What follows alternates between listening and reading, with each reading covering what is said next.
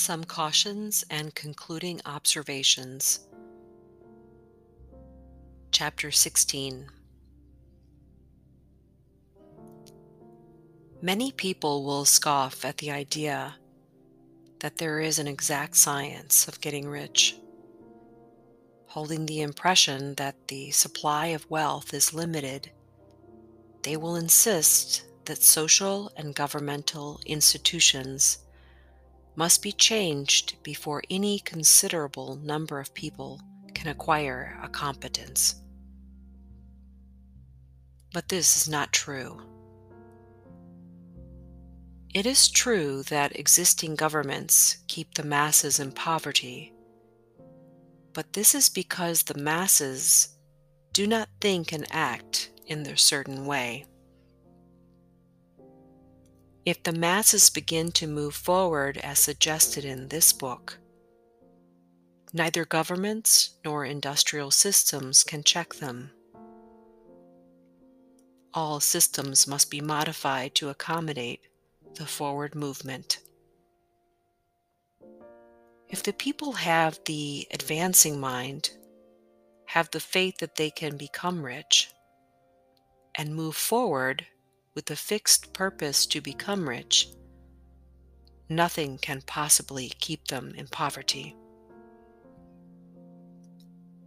Individuals may enter upon the certain way at any time and under any government and make themselves rich. And when any considerable number of individuals do so under any government, they will cause the system to be so modified as to open the way for others. The more men who get rich on the competitive plane, the worse for others. The more who get rich on the creative plane, the better for others.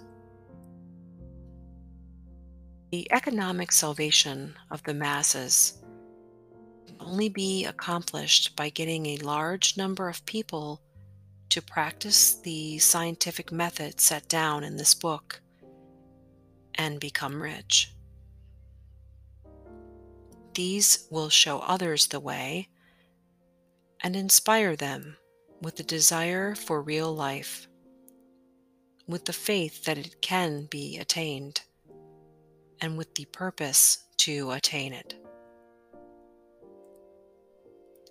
For the present, however, it is enough to know that neither the government under which you live, nor the capitalistic or competitive system of industry can keep you from getting rich. When you enter upon the creative plane of thought, you will rise above all these things and become a citizen of another kingdom. But remember that your thought must be held upon the creative plane. You are never for an instant to be betrayed into regarding the supply as limited, or into acting on the moral level of competition.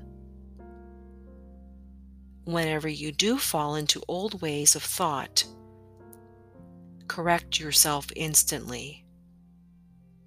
For when you are in the competitive mind, you have lost the cooperation of the mind of the whole.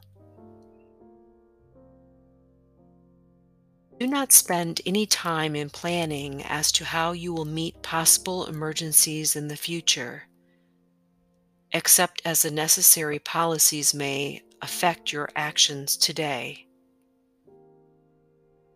You are concerned in doing today's work in a perfectly successful manner, and not with emergencies which may arise tomorrow. You can attend to them as they come. Do not concern yourself with questions as to how you shall surmount obstacles which may loom upon your business horizon, unless you can see plainly that your course must be altered today in order to avoid them. No matter how tremendous an obstruction may appear at a distance, you will find that if you go on in the certain way, it will disappear as you approach it, or that a way over, through, or around it will appear. No possible combination of circumstances can defeat a man or woman who is proceeding to get rich along strictly scientific lines. No man or woman who obeys the law can fail to get rich, any more than one can multiply 2 by 2 and fail to get 4. Give no anxious thought to possible disasters, obstacles, panics, or unfavorable combinations of circumstances. It is time enough to meet such things when they present themselves before you in the immediate present, and you will find that every difficulty carries with it the wherewithal for its overcoming. Guard your speech. Never speak of yourself, your affairs, or of anything else in a discouraged or discouraging way. Never admit the possibility of failure, or speak in a way that infers failure as a possibility. Never speak of the times as being hard, or of business conditions as being doubtful. Times may be hard and business doubtful for those who are on the competitive plane, but they can never be so for you. You can create what you want, and you are above fear. When others are having hard times and poor business, you will find your greatest opportunities. Train yourself to think of and to look upon the world as something which is becoming, which is growing, and to regard seeming evil as being only that which is undeveloped. Always speak in terms of advancement. To do otherwise is to deny your faith, and to deny your faith is to lose it. Never allow yourself to feel disappointed. You may expect to have a certain thing at a certain time and not get it at that time, and this will appear to you like failure. But if you hold to your faith, you will find that the failure is only apparent. Go on in the certain way, and if you do not receive that thing, you will receive something so much better that you will see that the seeming failure was really a great success.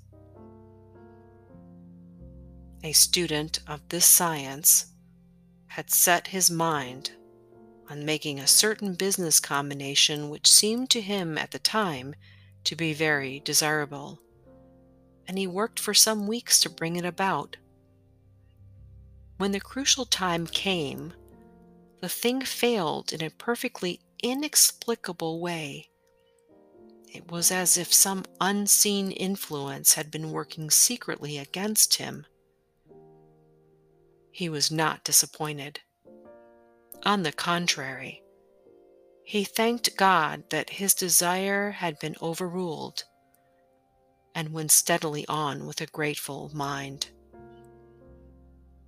In a few weeks, an opportunity so much better came his way that he would not have made the first deal on any account, and he saw that a mind which knew more than he knew had prevented him from losing the greater good by entangling himself with the lesser. That is the way every seeming failure will work out for you if you keep your faith. Hold to your purpose. Have gratitude and do every day all that can be done that day, doing each separate act in a successful manner. When you make a failure, it is because you have not asked for enough. Keep on, and a larger thing than you were seeking will certainly come to you. And remember this: you will not fail because you lack the necessary talent to do what you wish to do.